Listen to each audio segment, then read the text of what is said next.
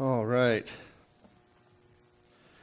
For those of you who remain, I want to invite you to take your copy of God's Word and turn with me, if you would, to John 1, a very familiar section of Scripture, but unbelievably profound. We have the Scripture on the screens, but as always, I want to invite you and encourage you to keep a copy of your own Scriptures. You never know if I'm going to try to pull a fast one, or you never know if the slide generator creates an error. And I would hate for you to be forever consigned to hell because you happen to pay attention the one time there's error and you believe a lie for all eternity. I know I'm saying it kind of dramatically, but part and parcel of being a person of the book is that you have a book, right? So, plus it's good to take notes. If you look at my Bible, you'll see notes and underlines, and I'm sure some of you have notes that will put mine to shame, and that's good. So get a physical copy of the Bible and write it up, okay? All right, so John 1, 1 to 14, we read, "In the beginning was the Word, and the Word was with God, and the Word was God. He was in the beginning with God. All things were made through Him, and without Him was not anything made that was made. In Him was life, and the life was the light of men. The light shines in the darkness, and the darkness has not overcome it. There was a man sent from God whose name was John. He came as a witness to bear witness about the light, that all might believe through him. He was not the light, but came to bear witness about the light. The true light, which enlightens everyone, was coming into the world. He was in the world, and the world was made through him, yet the world did not know him. He came to his own, and his own people did not receive him. But to all who did receive him, who believed in his name, he gave the right to become children of God, who were born not of blood, nor of the will of the flesh, nor of the will of man, but of God. And the Word became flesh and dwelt among us. And we have seen his glory, glory as of the only Son from the Father, full of grace and truth." Brothers and sisters, this is God's Word for us. The grass withers, the flower fades, but the Word of our God stands forever. Let's pray. Almighty God, we thank you so much for this Word. It is profound. It is inexhaustible in its depths of riches. And we ask that now, as we look at it, we would see the beauty of Christ and the beauty of his promise. And we would see how the Christmas season provides us an excellent opportunity to wonder. And so we ask that you would be with us even now. In Jesus' name I pray. Amen. When I think of wonder, not wonder like puzzling over something, but wonder in the sense of awe and amazement mixed with admiration. Christmas is a time of wonder. We go and many of us will go on a tour of lighted homes, and we love to see the Christmas light displays. We love the shining lights. We love especially refracted light. You know, when light shines off of something else, like a bulb or better yet, snow. Oh man, that's just sublime. But when I think of wonder, perhaps no scene in a movie captures it best for me like in Christmas Story. When little Ralphie, it's near the beginning, and he goes to the department store window, you know, and there's the great crowd of people around, and what does little Ralphie do? You know, he worms his way to the front, and he pushes his face against the window, and there's this beautiful Christmas thing going on. They have a beautiful display, and there's a train and everything. And he sees the object of his desire. What is it? A Red Ryder BB. All right, that's right. With a little there you go. And he's just in mouth open, wide-eyed wonder. And for me, that scene in that movie sort of captures what we think of when we think of wonder at the Christmas season. It is a time when people are in awe, and we admire beauty, and we admire and desire that sense of hominess that comes from celebrating the holiday. But like last week, where we talked about how people are continually asking, what is the reason for the season? And they know that Christmas is supposed to be a time of hope and joy, but there's really no basis for it. And we know that the answer is not anything other than Jesus. And so as Christians, we have an opportunity to know the reason for the season, in the sense of we have a reason for hope in the world. And the coming of Jesus at the first advent provides the basis for that. That God spoke into history, and he came. But simultaneously, in this world, we want to gaze in wonder at beauty, at loveliness. We want to have that sense of excitement about the beauty and the foretaste of what's coming. And isn't that not what Christmas is the excitement about, is what's coming?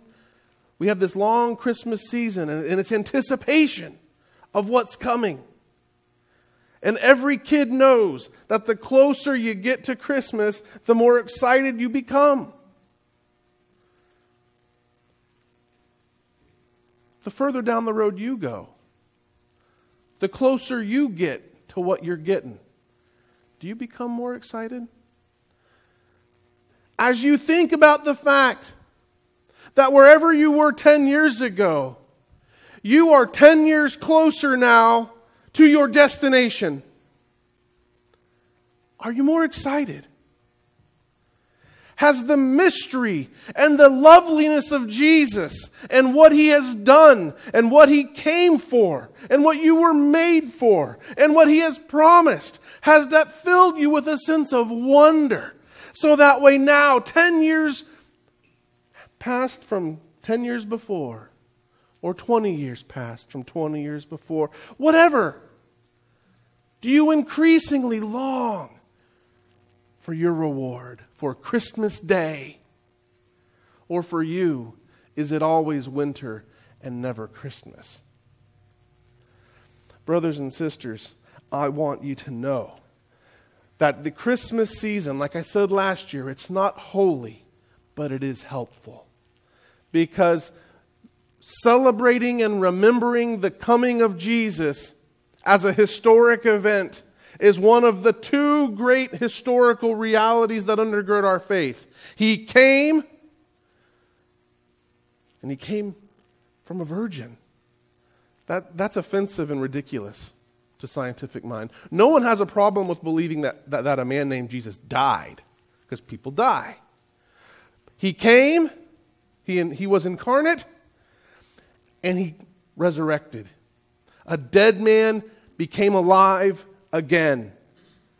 Two audacious historical claims that inform our faith. So Christmas affords us the opportunity to remember that in the bleakness of life, in the darkness that was the culture, a piercing light came, and Jesus was born, and he has indeed fulfilled the mission of God. At Christmas time, along with the sense of wonder that is so natural, Christmas is a time with lots of buzzwords. We have lots of words that we think of when we think of Christmas. Some of them are, joy, jolly. That's a good Christmas word, right? Tree, bells. You think of bells at Christmas, right? What about lights? Presents?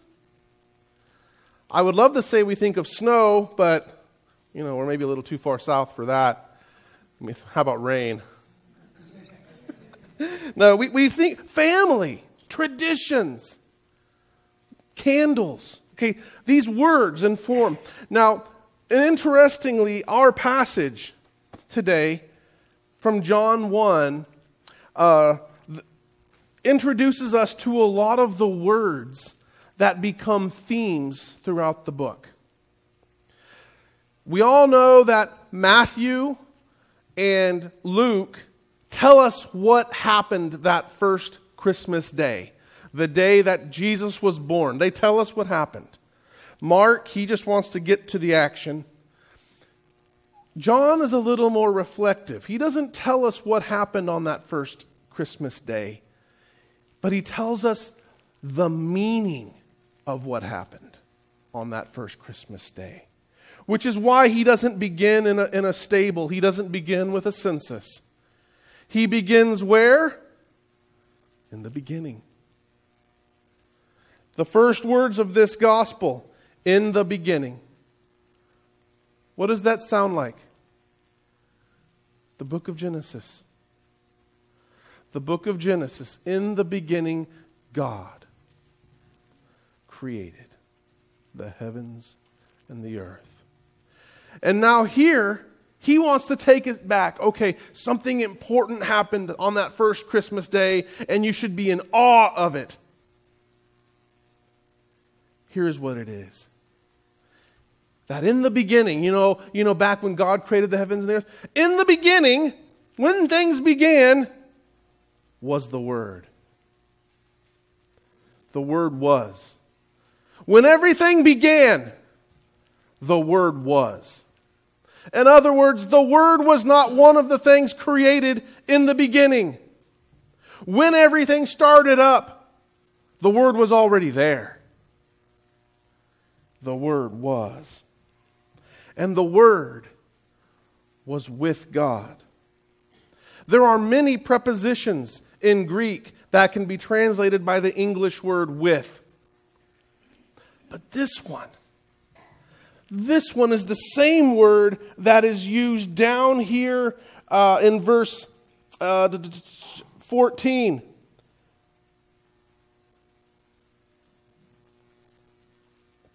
And he became flesh and dwelt among. My Bible says among, but it's the same word that's in verse 1 was with God. That's important. This word is a preposition that implies proximity and focus of relationship. So in the beginning the Word was. And this Word was focused on an intimate relationship with God. So He's intimate. He's God's intimate.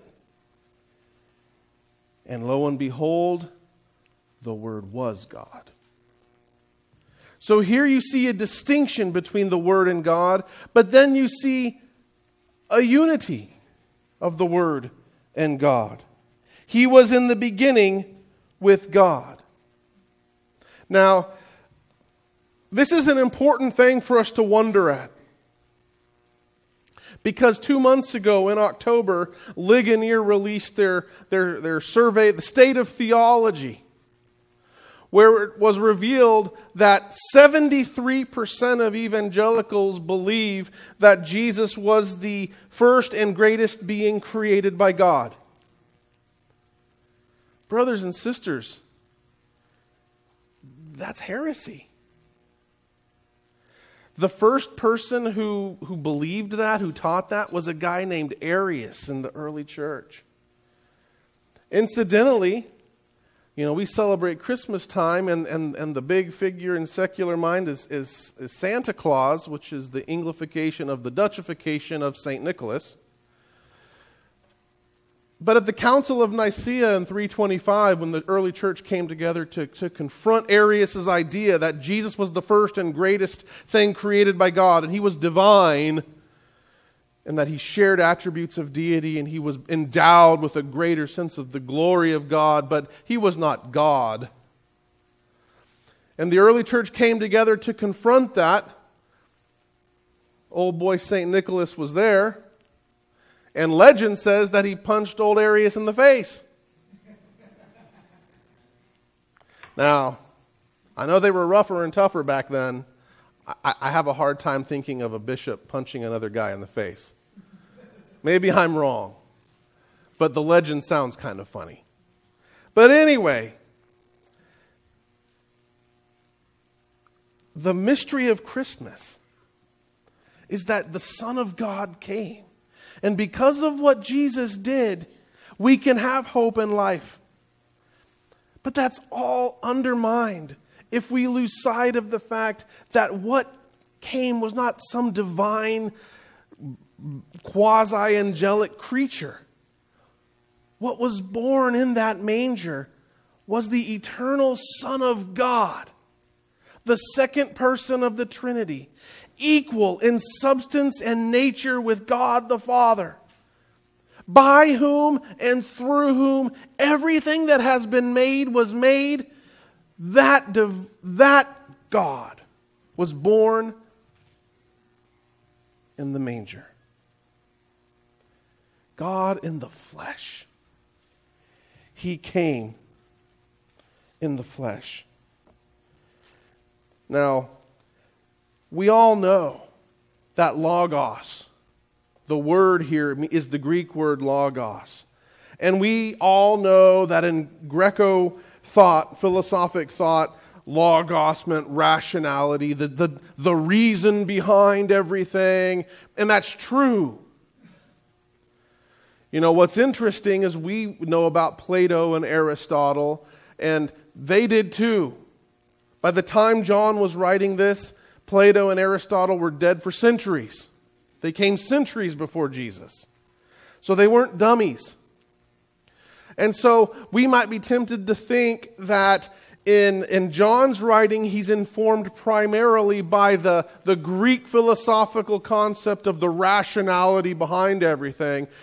So what we have here is the reason for it all or something. But most biblical scholars now understand that John, being a simple fisherman, was not educated like Paul, and that more likely than not, he's not borrowing from Greek thought, he's borrowing from Old Testament thought. Where the word of the Lord comes regularly and powerfully. The word of the Lord is more than just a message from God. We think that's just old-timey speech. And they say the word of the Lord came to me. When what we would say is, yeah, I got a message from God. Okay? That's not what it means. The word of the Lord is efficacious. And it's the Lord's power and presence in His very locutive speech act. And so we can even say it's salvific. Like in Psalm 107, they cried to the Lord, and it says the Lord sent His word and delivered them. The Lord's word will not return void, but it's active and powerful, and it accomplishes the thing it is sent out to do. The word of the Lord is authoritative. The word of the Lord creates what it says. So when the Lord speaks, it is. In fact, what we would say when you study the word of the Lord in the Old Testament, that it's His self-expression in creation, revelation, and salvation. So if it's God's powerful self-disclosure that affects the thing it says, including salvation, then what greater way to communicate that God has disclosed Himself than in the personification of that word in a person? And so the Word of God took on flesh and dwelt among us. So the thing that we should be in wonder about is that the eternal Son of God was willing to take on flesh. Why is that amazing? Because it's eminently humbling for the Creator to become like the created. especially given man's backdrop. Verses 5 to 11 tells us this. The light shines in the darkness. Those are two buzzwords that are going to be developed by John later in this book. The light shines in the darkness, and the darkness has not overcome it. There was a man sent from God whose name was John. He came as a witness, and that's going to be developed in the book, to bear witness about the light. That's going to be developed in the book. That all might believe through him. Okay, real quick. He begins his book in 1:7 pointing out that the point of it all was to elicit belief in Jesus. And then how does he end his book in chapter 20? These things are written that you might believe and have life in his name. Okay, the whole point of all of this is that we might believe. Okay, so then keep going. The true light which enlightens everyone was coming into the world. And then verses 10 and 11. He was in the world, and the world was made through him. Yet the world did not know him. He came to his own, and his own people did not receive him.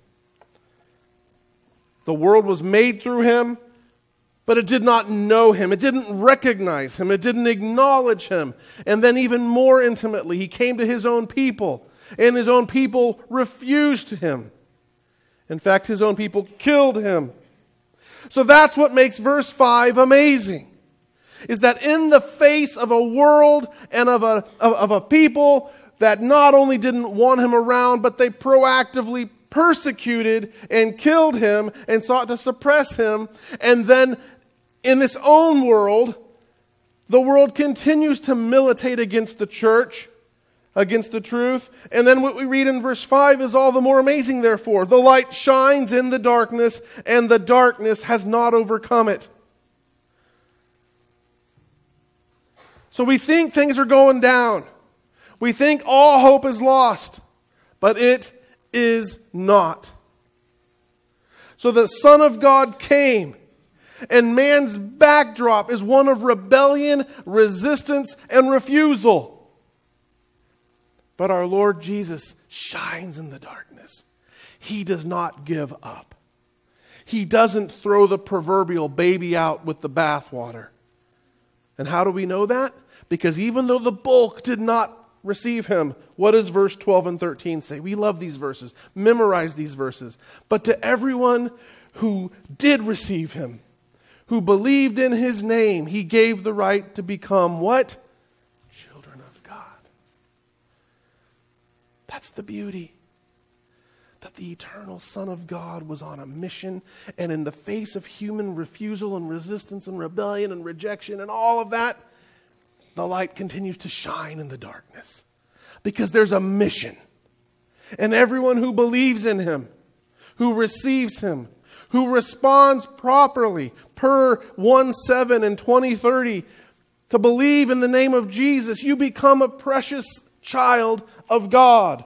Born not of the will of the flesh or of the will. In other words, this isn't something that we chose to do. You may not have chosen to have your kids, but you chose to do the thing that caused the kids, right? But when we're born again, there's no human activity involved. It's the will of God that creates new life within us. And that's his gracious gift and promise to us.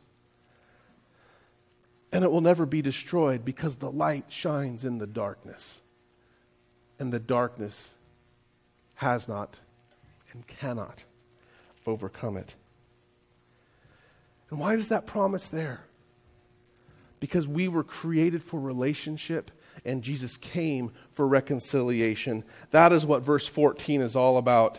The Word became flesh and dwelt among us. Do you remember our series in Exodus when we talked about this? He dwelt among us. This is the same word for the tabernacle. Remember Eden. Man was created to be in relationship with God. Eden was lost. We rebelled and we were exiled from the presence of God.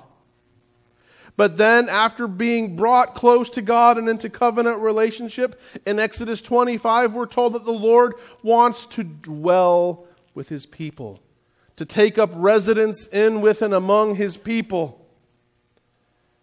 And that was imperfect.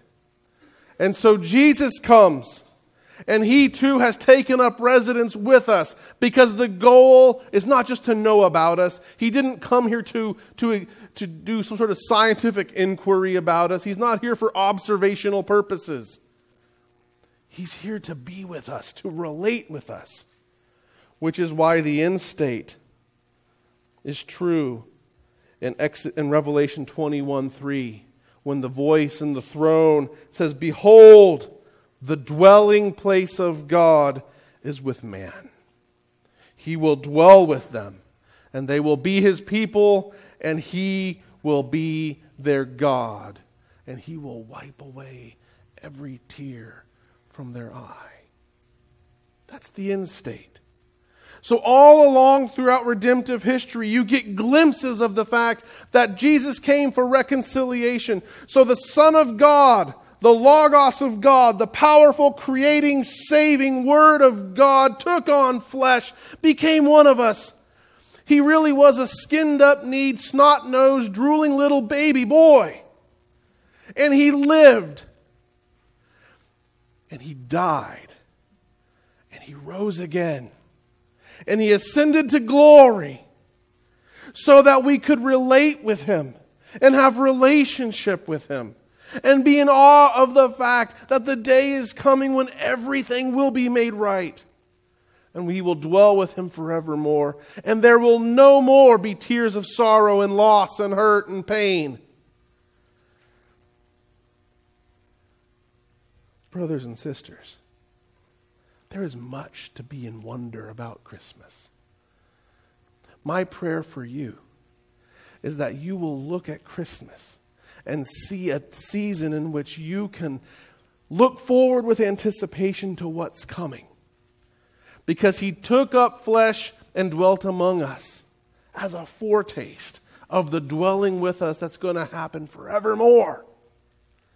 Do you look forward to that? Or is it always winter and never Christmas? Let's pray. Almighty God, we thank You so much for coming. We thank You so much, Jesus, for being willing to set aside all the prerogatives of glory for our sake. Help us to wonder, to delight with anticipation and amazement. Help us to look forward to what we've got coming because of You. Help us to see the beauty of Jesus in all things. We ask it in His name and for His sake. Amen.